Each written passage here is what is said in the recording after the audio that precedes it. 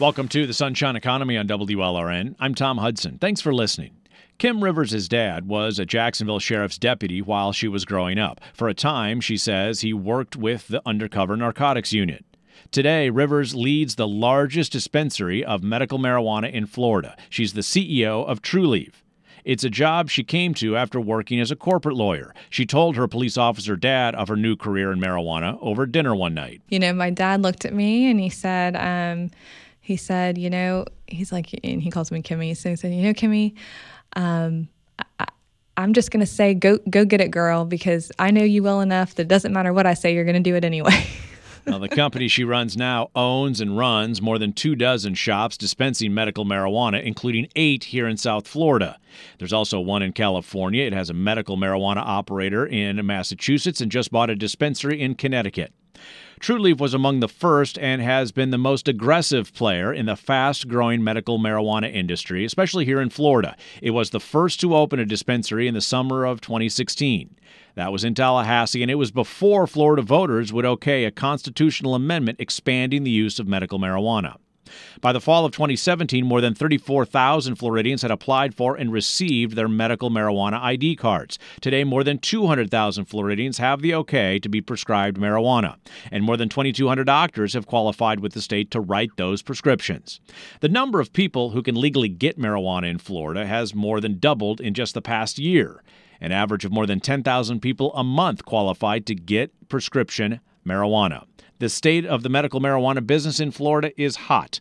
WLRN's Danny Rivero and I spoke with Trulieve CEO Kim Rivers about her business. The state of medical marijuana in Florida is very robust, and it's growing all the time. So Florida has statistically the largest and fastest growing patient base of any medical marijuana program in the country. The rate at which patients are onboarding into the program has been a bit of a surprise, I think, to policymakers in particular. And are you seeing that kind of growth show up at the counter at Trulieve dispensaries? Absolutely. We say in the cannabis industry that every year it's kind of like dog years. So each year is about 7 years in a typical business growth cycle. And just to put it into perspective, Trulieve, we just had our year-end earnings call a few weeks ago, and we grew 419% year over year from 2017 to 2018. So when we first started and opened our first store about almost 3 years ago now in Tallahassee, there were no patients in the program at Florida at all. I mean, literally, we had to medically transport in the first patient to make the first sale in Florida. As the conditions have expanded, the patient onboarding has grown tremendously. And as, of course, Florida's first and then largest medical marijuana company, we have certainly paced to keep up with that growth. And we certainly are seeing increased demand week over week at the counter as well. And Kim, I'm wondering if the recent passage of legislation enabling smoking medical marijuana, which happened just this last legislative session, if that is immediately impacting your bottom line. Are you seeing more people coming into the stores that are looking for smokable as opposed to, say, edibles? Well, edibles, unfortunately, in Florida is not allowed yet. So we are waiting on rulemaking by the Department of Health for edibles, although we do think that will be a similar growth catalyst for sales in Florida as well. But with smokable, it's been very interesting. So a couple of things have happened. First, the actual rate of patient onboarding has increased. So before smoking was allowed, we had an average onboarding of about 2,000 patients per week. And now that's up. And in the 6-week trailing average, that's up by about 25%. So it's something that we follow very closely. So about 2,500 patients per week then? That's right. About 2,500. That's correct. And so it will be interesting to see if that trend continues. And we think that really there was a stable of patients who simply didn't see the product that they were looking for on the shelves yet in Florida and waited until that law changed to then enter the program. But also in addition, so the way that the law is written in Florida with smokable, it requires the patient to actually physically go back in if they have a current recommendation and see their doctor again to get smokable added as a form factor. And so even with that extra step, we're seeing in terms of product mix, smokable flower makes up currently approximately 30% of Trulieve's product mix. And we started selling smokable flower on March 18th. So it's been a ramp in terms of product mix. And so we think that if we look at other states that have a medical program that allow both smokable and oil format products, on average, it ends up being approximately 40 to, we think that it could be up to 50% in Florida just because of the pent-up demand, but we think that it will stabilize around that 45% mark in terms of a product mix. So just to clarify, within about 2 months of smokable being allowed, those products are already making up about 30% of your sales at this point? Of our sales, that's right. Yep. And do you see that continuing this year? We do. So we think that that's going to continue to grow as both patients that are looking for smokable enter the program, and then also as existing patients either go back to their physicians specifically to add smoking, or when they have to go back to their physicians to renew their card, which they are required to do annually. At that point, they'll have the option, as long as they qualify and it's determined an acceptable form by their physician, to add smokable to their recommendation. So we do think that product segment will continue to grow throughout the year for sure. With such rapid growth over the last couple of months of smokable medical marijuana, how have you guys been keeping up with that on the supply side? Florida has a vertically integrated model, which requires, cultivation, which can take weeks or months. Are you keeping up with the supply side of that demand?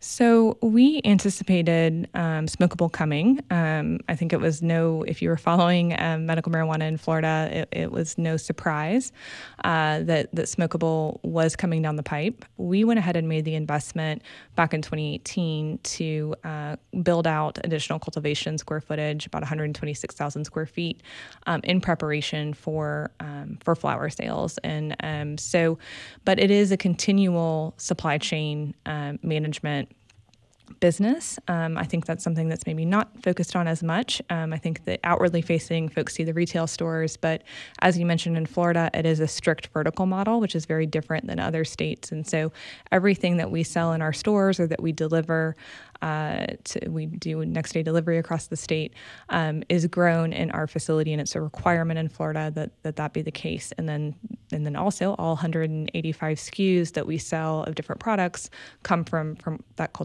those cultivation activities. And so it is very important that we are constantly, that's why these numbers are so important to us. We monitor growth rate to make sure that we're building out facilities at the correct pace to keep up with that increased demand. Has that growth forecast changed, the financial forecast that Trulieve is expecting in 2019? When you release those quarterly financial results back in April and you annualize those results, you were looking forward to revenue growing a little bit more than 100% this year compared to last year. Has that number changed with the smokable flower now making up 30% of your Florida sales?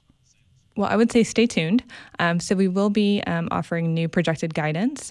We need to get through our first Q1 reviewed financials and earnings call, which will be at the end of this month, so the end of May. And then we basically signaled to the market that sometime in June we'll be releasing an updated forecast, because the last projection model that we released was back when we went public in September of 2018. And of course, a lot has changed between then and now. And like I said, the cannabis business moves very quickly. And so we do like to be very realistic with our numbers and making sure that we're putting good, solid data behind them. And so we did want to wait until we had a little bit more distance from when smoking came on board, and then also to see the rate of patient adoption, and so in the product mix. So those two things, we think by June we'll have enough data points to be able to adequately and accurately forecast or reforecast our numbers for both 2019, 2020, and then we'll put out some 2021 numbers as well. In 2018, you mentioned that revenues grew by over 400%. Your original forecast for 2019 was for revenue growth to increase by 108%. Substantial number, no doubt about it, Kim, but a pretty substantial slowdown.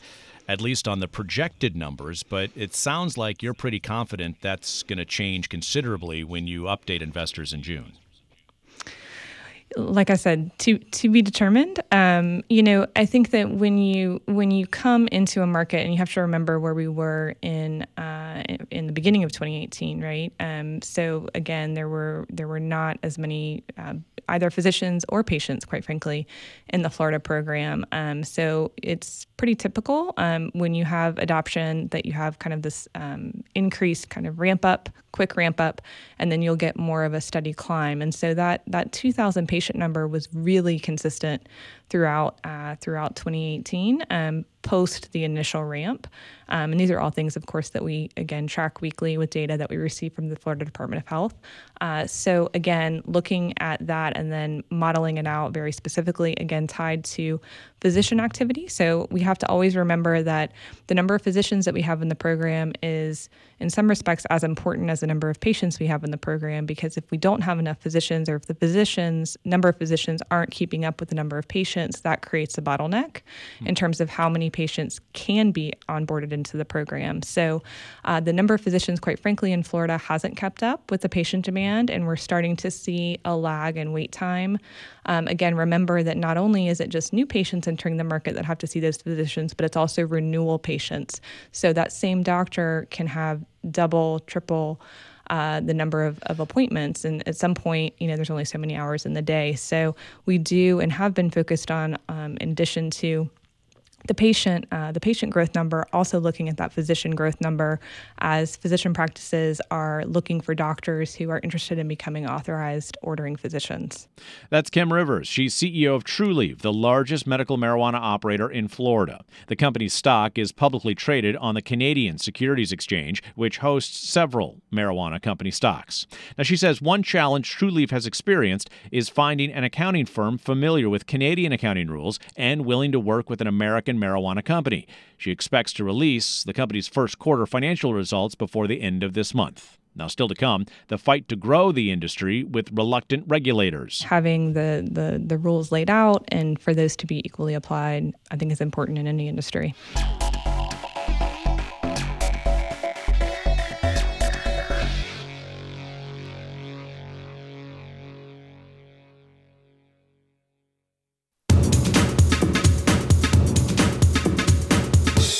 Welcome back to the Sunshine Economy on WLRN. I'm Tom Hudson. Today we're talking about the medical marijuana business. Trulieve was the first company to open a medical marijuana dispensary in Florida. That was in 2016 in Tallahassee, when the only legal medical marijuana was low THC cannabis oil for limited treatments. Today, thanks to a voter-approved constitutional amendment and court fights, legal medical marijuana can be prescribed for a wider range of ailments, and it can be smoked. Trulieve has expanded to 27 stores, including 8 here in South Florida. It could have up to 49 stores by 2020. That's more than the state-mandated limit. It's because of a proposed settlement with the state after a court fight, a settlement Trulieve's competitors now would like to take advantage of to open up more stores than allowed under current state law. WLRN's Danny Rivero and I spoke with Trulieve CEO Kim Rivers about the company's dispensaries and its competition. 49 dispensaries currently is the maximum number that we would be allowed to open. Keep in mind that for every 100,000 patients that enters the program, each company is granted another 5 store openings. So we do expect that we will cross that 300,000 patient number sometime in this year, 2019, maybe late Q3, early Q4. So that number will increase then by an additional 5. Kim, 2 of your competitors, Surterra and Cureleaf, are asking the state for the same kind of treatment that you guys got after fighting and winning with the state for these administrative kind of issues that will allow you to open 49 storefronts statewide. Do you support those efforts? I mean, that would be kind of natural competition if they were also able to increase their numbers. Is that right? Sure. So great question. So when the law first came out back in 2015, we were awarded a license. There was not a cap on dispensaries. So it was an unlimited cultivation, processing, and dispensaries statewide. So Trulieve followed what we believed was the mandate from the legislature at the time to begin opening stores and providing patients access to medical cannabis. Then if you fast forward to after the amendment passed, loop around to that spring session, the legislature put a cap on the number of stores. And it's a temporary cap, which is another important point. So it was basically put into law that each company could have 25 store locations, and that with every 100,000 patients, as I mentioned, 5 additional locations are granted automatically. When that cap was put into place, interestingly, the legislature put a severability clause right underneath the cap, because we were arguing the entire time that that was simply unconstitutional. And we had 2 arguments. One, you're changing the rules of the game under which we applied for our license. Number 2, this is unconstitutional because it's an arbitrary limitation on patient access, which was an important cornerstone of Amendment 2. So immediately after legislative session, we filed a lawsuit against the state, making those 2 arguments. We actually had, at that point in time, 7 locations actually open and had been servicing patients, and we had 26 locations. We had submitted specific amendments, location amendments, to the Department of Health. The judge basically made a determination that based on the fact that we had 7 stores actually open, plus out of those 26, another 7 of those stores would be considered vested, meaning that we had relied on and had expended a certain amount of funds and made a certain amount of effort towards opening those locations, that those 14 locations would be considered basically locations that should not be counted against the cap. In the alternative, the trial court ruled that, in addition, the cap construct in general was unconstitutional. So at that point, we basically had we had a victory, right? And then it was a question of appeal, whether or not the state was going to appeal. So at that point, the state came to us, the governor's office, and said, look, we think it's in everybody's best interest to go ahead and resolve this. We agree with the 14 under the vesting argument as outlined by the lower court judge. And the reason why, quite frankly, Trulieve decided to take the settlement is because the cap in its entirety is scheduled to sunset in 2020. Yeah, April of 2020 is when the cap is eliminated in Florida, and you can open up as many dispensaries as the market allows, as your investors reward you with. But the 2 competitors, Surterra and Cureleaf, are essentially arguing that Trulieve successfully had 14 locations grandfathered in prior to the cap. And they're arguing that kind of grandfathering should be applicable for Surterra and Cureleaf. Do you support that argument? Yeah, I think that as long as they can show that they had a certain number of stores open and that they had expended a certain amount of resources towards a specific number of stores, and I think as long as the same standard is applied and the same analysis is provided, then I think that sure. Now, to be clear, what I don't think is fair would be if a different standard was applied. It's important to note that Trulieve has a settlement here. This was not a judicial decision on the 14 stores plus maximum of 35 equaling up to 49 by April of 2020. That this is a settlement with the state that's still subject to court approval, but this wasn't a judge saying, here's how the rules of the road are for these other stores. Right. And so your argument is for those other stores to go through the process, they need to play by the same rules that you agreed with the state on. I think that's right. And I think that that's true in any business, right? I mean, I think that just having the rules laid out and for those to be equally applied, I think is important in any industry.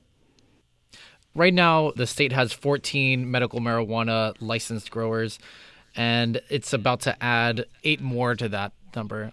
How do you expect that would impact your bottom line or just your overall market share? We, and I say often, it's never a good business philosophy to think that a business only survives in the absence of competition.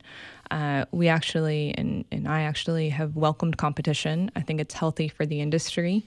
I think that Florida is a very large market, and it's growing faster than any other market in the country. And there's room for a number of good players. I think what's most important is that they are, in fact, good players and that they are moving forward. I think one of the challenges in Florida has been that a number of companies, quite frankly, have sat on licenses. They haven't moved forward with production, and it's caused some angst, certainly both at the policymaking level as well as at the patient level. Patients in Florida, I believe, deserve choice. I believe that they deserve access, and I welcome and hope that the companies that are coming online are prepared to provide that level of service to the patients of Florida. Does Trulieve support having a cap on the number of medical marijuana cultivation licenses in Florida? We have never taken a position. We have never, nor would we lobby for or against. We think that that's quite frankly the policymaker's job. Who are your patients? So, and we do say that we don't have patients. We have Trulievers. So our Trulievers are very representative of the Florida demographic. So our average patient age is 50, approximately 50 years old. We are watching that very, very carefully because we're interested to see if demographics may shift as these new product segments are allowed in Florida, specifically smokable flower as well as edibles. About an even split between men and women. So, whereas in other markets, kind of interestingly enough, it does tend to trend a little bit more male. In Florida, it has been just about 50-50. How about geographic location? So in terms of geographic location, it does tend to matter where doctor activity is. So for a bit of time, Tallahassee and the Panhandle, as an example, had very few patients, and those were some of our lower performing stores. And I believe, quite simply, one of the driving factors was the fact that we didn't have very many at all recommending physicians. So, and they were very expensive.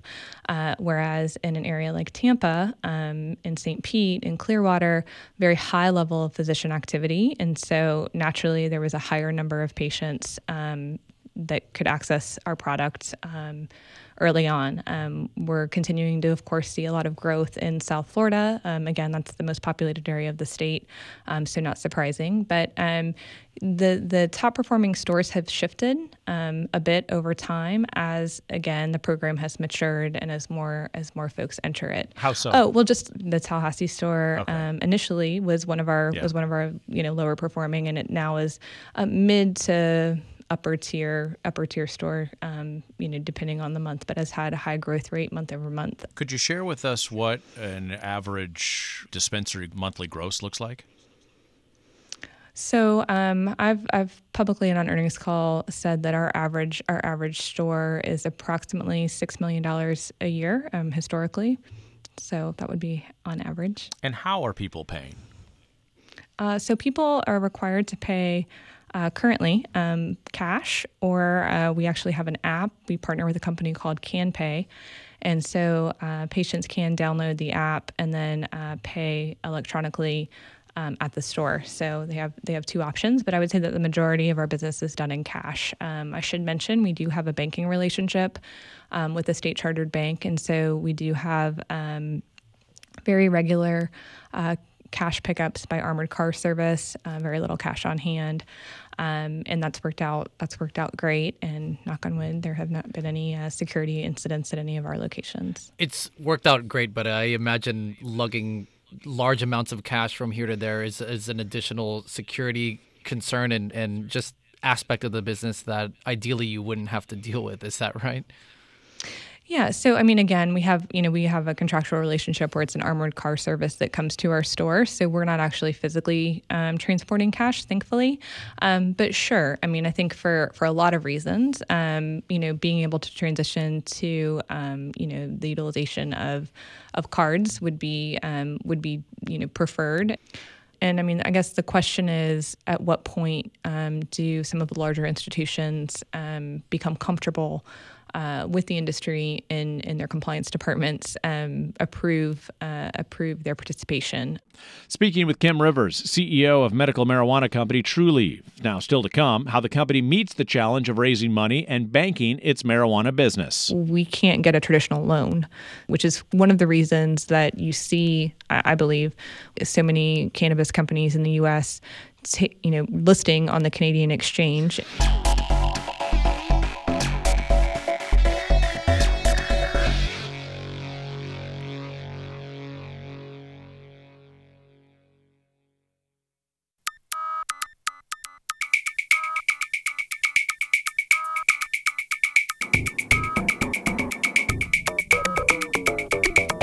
This is the Sunshine Economy on WLRN. I'm Tom Hudson. Thanks for listening and supporting public radio. The last time the federal government gave any guidance to the financial industry over how to deal with the money from marijuana businesses in states where it's legal was back in 2014. At the time, 20 states in Washington, D.C. had legalized some form of marijuana. Today, 33 states now allow some type of marijuana use, including Florida. But marijuana remains illegal under federal law, and so many banks and other financial businesses are reluctant to deal with marijuana money. Trulieve is the largest operator of medical marijuana dispensaries in Florida. The reluctance by the financial industry to work with marijuana businesses has led several companies like Trulieve to publicly list shares of their company in Canada, not America, as a way to raise money. When we spoke with CEO Kim Rivers earlier this month, she did not share with us what bank the company uses in Florida. What I can tell you is that it is with a state chartered bank. So the issue that we run into as an industry is when you are dealing with federally chartered financial institutions. And so because of the lack of clarity at the federal level, those institutions generally do not participate in the cannabis industry. Now, what we are seeing as a trend is some national credit unions getting into the business. We have not yet established a relationship with a national credit union. Part of the reason is just the fee structure is very favorable for the credit union, it'd be more expensive for Trulieve to bank at a credit union. Definitely. That's right. At least one of the national credit unions that have really formed specifically around this industry. So working with the state chartered bank has allowed you to pay payroll, for instance. I mean, I assume you pay your employees in checks, not in envelopes of cash. We do. Okay, we do. Just checking. Thankfully. Right. Yes, thankfully. No question unasked here at WLRN. Yes, but also vendors, for that matter, because you're dealing with interstate vendors. And so you mentioned the state chartered banks feel perhaps a bit more comfortable because they're not nationally chartered, where the federal law still has marijuana as an illegal controlled substance. So the state chartered banks are happy to take your cash, but then that cash is going to go out of state as you pay your vendors, right? Right. That's right. And the bank is comfortable with that. That has not yet been an issue. I'll hope that my bank doesn't listen to this program. I'm just kidding. But you're also sending the money internationally as well, because that's right. The company is traded in Canada. Well, and regardless, I mean, we do have international vendors, to be clear. So it is. I mean, we have to have a true, from that standpoint, ability to, as you stated, make payroll, wire funds. I mean, we are, we're a significant business, and we do have business activities that we need to be able to transact. Has the reluctance of the financial services industry to engage with the medical marijuana business in Florida, has that limited your growth? I wouldn't say that it has limited our growth per se. I would say that it has, in some instances, it makes things more expensive. We can't get a traditional loan, which is one of the reasons that you see, I believe, so many cannabis companies in the U.S. Listing on the Canadian exchange. Because we are a plant-touching business, we do not have the option of listing in the U.S. on with the SEC, so on the NASDAQ, Securities and Exchange Commission, which deals with federal law, and federal law still outlaws marijuana. But let me ask you about that loan situation. Why don't banks offer lending services? Because they would be lending to a federally illegal business.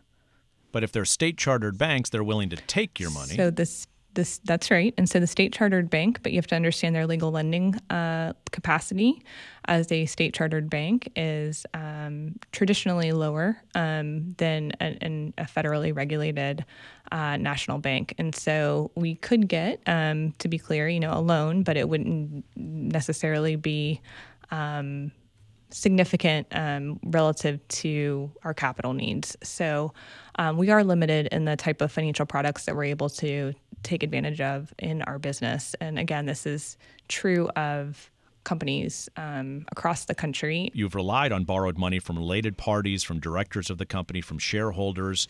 You've done private placement of shares. And so I'm wondering, as you've gone through these other more expensive ways to raise money, some of these loans or these promissory notes come with 12% interest rates, according to your financial filings. That's right. And that 12% interest rate, by the way, is very low for cannabis companies. Extremely high compared to the interest rate that's out there for small and medium-sized businesses that they could get in a traditional business loan, operating loan. So that's why I wanted to ask again, how is the financial reality of almost a hands-off approach when it comes to the traditional banking industry? How is that affecting your ability to grow in Florida? It was one of the reasons why we decided to go public. And so with the RTO, which is a reverse takeover, which is the mechanism by which we listed on the Canadian Securities Exchange, when we went public, the company basically raised approximately $60 million through that public offering. And so with that capital, we're then able to fund growth. In addition to that, we've been very focused, and as one of the very few cash flow positive cannabis businesses, we are able to reinvest, and we do reinvest every month, free cash flow back into capital expenditures. So on the cultivation facilities that we mentioned, on the new dispensary activity, and basically that funds our growth. That being said, would we love to have access to traditional financing at competitive rates? Of course, because when you look at cost of capital, and you look at where we are and the strength of our financial statements, quite frankly, and the strength of our balance sheet, if we were in any other business aside from cannabis, we would have the ability to have, I believe, a much more efficient utilization of capital if we were able to avail ourselves to traditional financing. The company has filed paperwork for the possible sale of up to $250 million Canadian dollars worth of stock. What's going to be the trigger mechanism for you to take advantage of that? So you're referring to our shelf prospectus, Correct. And that's a very common, and there are a lot of cannabis companies out there that have a shelf prospectus. And so we look at the shelf prospectus, and the reason we filed it is just to have it as a tool in the toolbox. So it's out there, and it basically allows you to have a mechanism pre-filed with your regulators so that if and when, as a company, you choose to utilize it, it gives you access, or basically you don't have to go through the approval process. You've gone through all of that vetting. And so how are you thinking about that, though? I mean, what are as you discuss that at the board level? I realize it's a little bit of a standard operating procedure for companies such as yours. But there has to be a discussion about the metrics that you're going to use to decide whether or not to trigger a portion of that shelf offering or all of that shelf offering. So again, as a public company, board discussions and particularly forward-looking statements are very, very regulated. So what I can tell you is at this point, like I said, it hasn't been finalized yet, and we are looking at it as simply a tool that we could make available if we determine that it's needed at some point in the business. That's Kim Rivers, CEO of Trulieve, the largest medical marijuana company in Florida. Since we recorded this interview earlier this month, the company has finalized plans with its Canadian financial regulator to raise up to $250 million in various forms over the next 2 years if it decides to. Still to come, the company is not interested in the newest cannabis industry coming to Florida, hemp. But selling medical marijuana in another form? Well, That's different. Oh, we are so excited about edibles. We do think that we'll see rapid adoption from patients. We're asked daily by patients, whether it's in our stores or through our call center, when are edibles coming?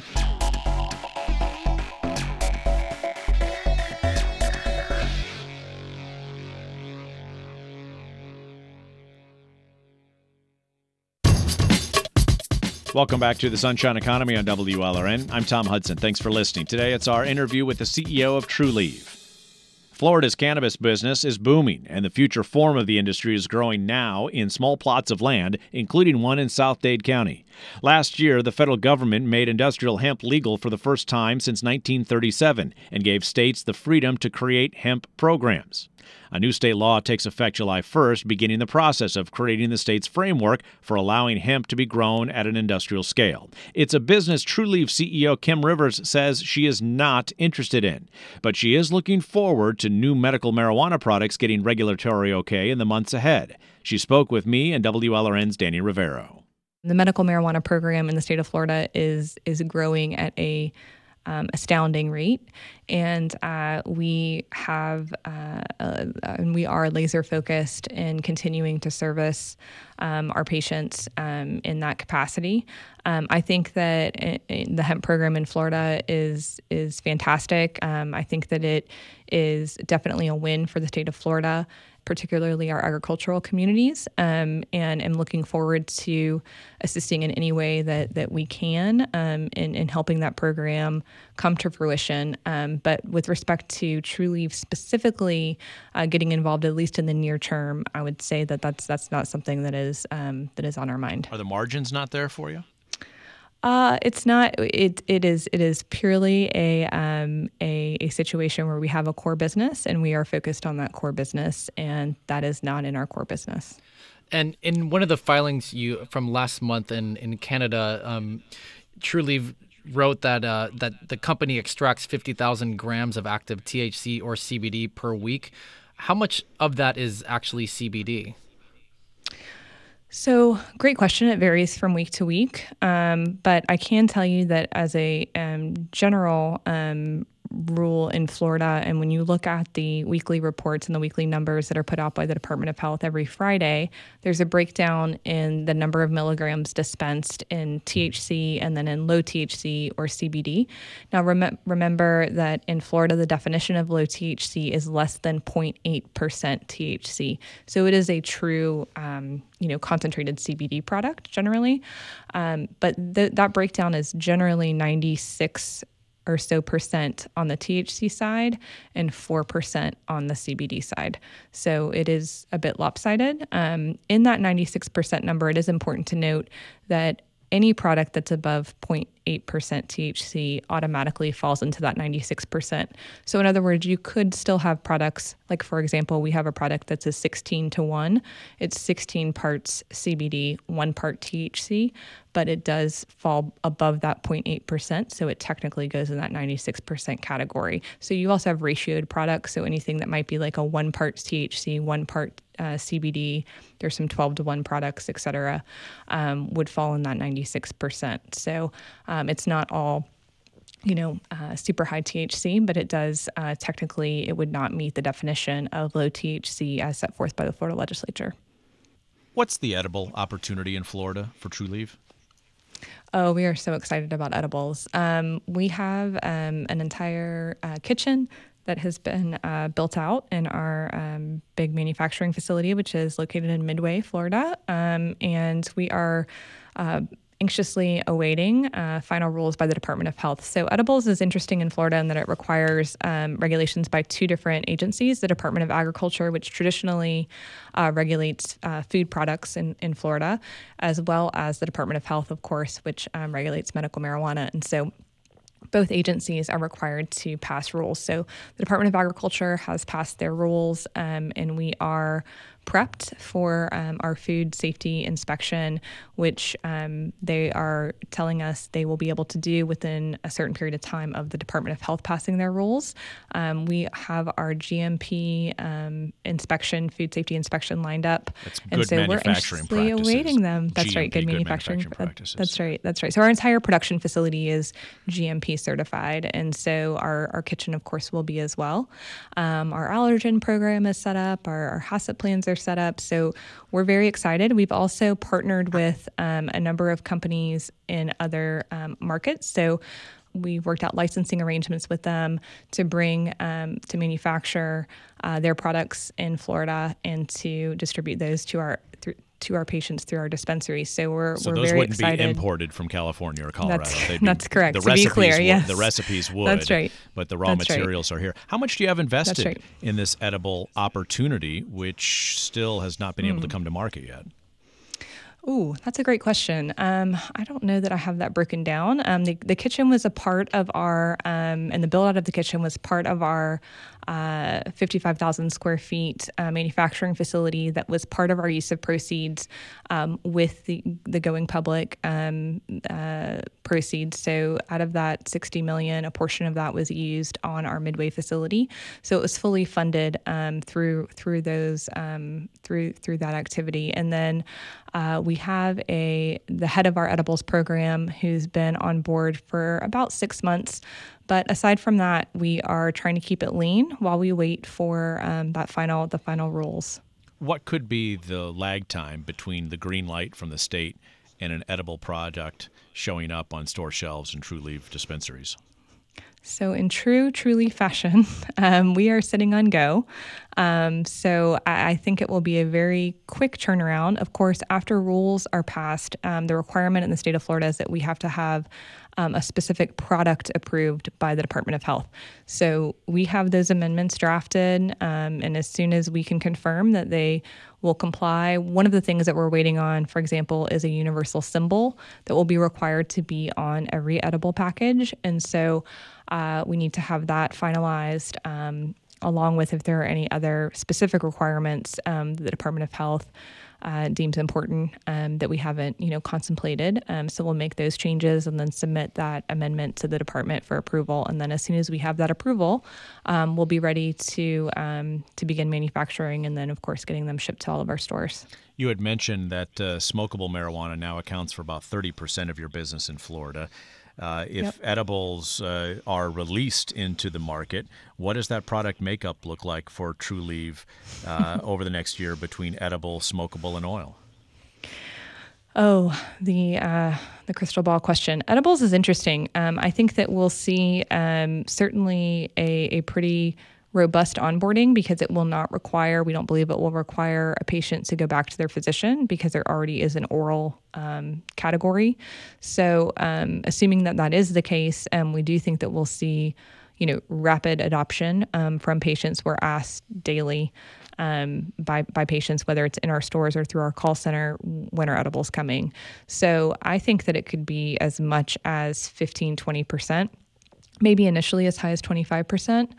Of the product mix. And again, I think it's going we'll be driving that some too, because we will have a very robust product line with a lot of variety of products for folks to choose from. So I think that, it's hard to pass up, the chocolate bar, at least for me. That's Kim Rivers, CEO of medical marijuana company Trulieve. Now, still to come, efforts toward expanding legal marijuana use in Florida. The line between what is medical, what is recreational, it does become kind of an interesting conversation.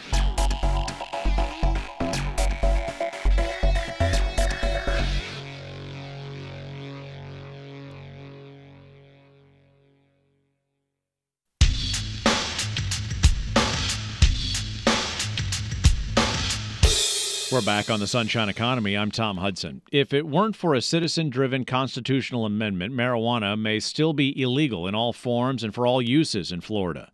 As supporters of medical marijuana were gearing up to put a question on the fall ballot in 2014, lawmakers took the cue and okayed a bill allowing a very limited use of low-THC cannabis oil.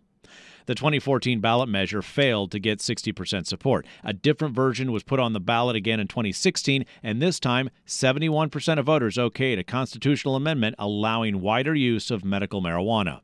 Now, there's an effort to put a similar question on the 2020 ballot that would expand marijuana to recreational users, but that effort could face new obstacles. This spring, the legislature passed a new bill that puts more requirements on petition-driven ballot questions. People gathering signatures, for instance, would have to be paid by the hour, not by the number of signatures gathered. Those asking people to sign petitions would have to register with the state, and the petitions would have to be turned in to elections officials within 30 days of being signed. Governor Ron DeSantis has yet to receive and decide on the bill. Kim Rivers is the CEO of medical marijuana company Trulieve. It's the largest operator of dispensaries in the state and operates in California and Massachusetts, both places that allow recreational use. She thinks if the Florida bill becomes law, it will hurt the odds of voters deciding the fate of recreational marijuana. She spoke with WLRN's Danny Rivero and me. We haven't, taken an official position, but obviously, we do believe that access to cannabis is a cornerstone of our business. What I can say is that it's interesting because the line between what is medical, what is recreational, it does become kind of an interesting conversation. So Trulieve operates in 3 states, Massachusetts, California, and Florida. How would you describe that line in Florida between medical marijuana and recreational use of marijuana? Well, in Florida, it definitely, of course, because of the physician interplay, it certainly is a medical market. There are stated conditions. There's documentation that has to be provided to the state by the physician. Very, very different, of course, in California, where, as you mentioned, there is a recreational market. One thing that's interesting here in Florida is that because it is a medical market, product is not taxed in Florida, because in Florida we don't tax our medicine, whereas in certainly on the recreational side, that would be, I would anticipate that the state would pass a pretty robust, probably taxing structure. So that's a whole separate policy conversation. But certainly in California, both recreational and medical marijuana is allowed. Also in Massachusetts, both medical and then recently passed recreational cannabis is allowed also in Massachusetts. So we'll see. Florida, I think, tends to trend more on the conservative side, and so I think that we probably have a bit of time before that conversation surfaces. I'm wondering if your medical sales were immediately impacted when California went to recreational, or just, over the last couple days and weeks, it's slowly rolling out in Massachusetts. Have you seen an immediate impact on your medical line once these things go recreational? So California, we are 80% closed on that business. And it's been operating at a pretty steady state. So I would say that there hasn't been a huge swing. I mean, that's been both medical and recreational for a little while. Massachusetts, we are finishing out the build out of our cultivation facility in 2019. So we'll start to see revenue in Massachusetts in 2020. I would say in monitoring the Massachusetts market, which I think is interesting because, recreational just came on board there. What we have seen is an increase in sales activity across the board. Certainly the overall market has increased dramatically in Massachusetts with the onboarding of recreational. That's Trulieve CEO Kim Rivers. Now, if you missed any of this program or last week's program on the business of cannabis, you can search the term Sunshine Economy on iTunes and find a podcast. Pilar Uribe is our technical director. Katie Lepre is our engagement producer. Polly Landis is our booking producer. I'm Tom Hudson. Thanks for listening and supporting Public Radio.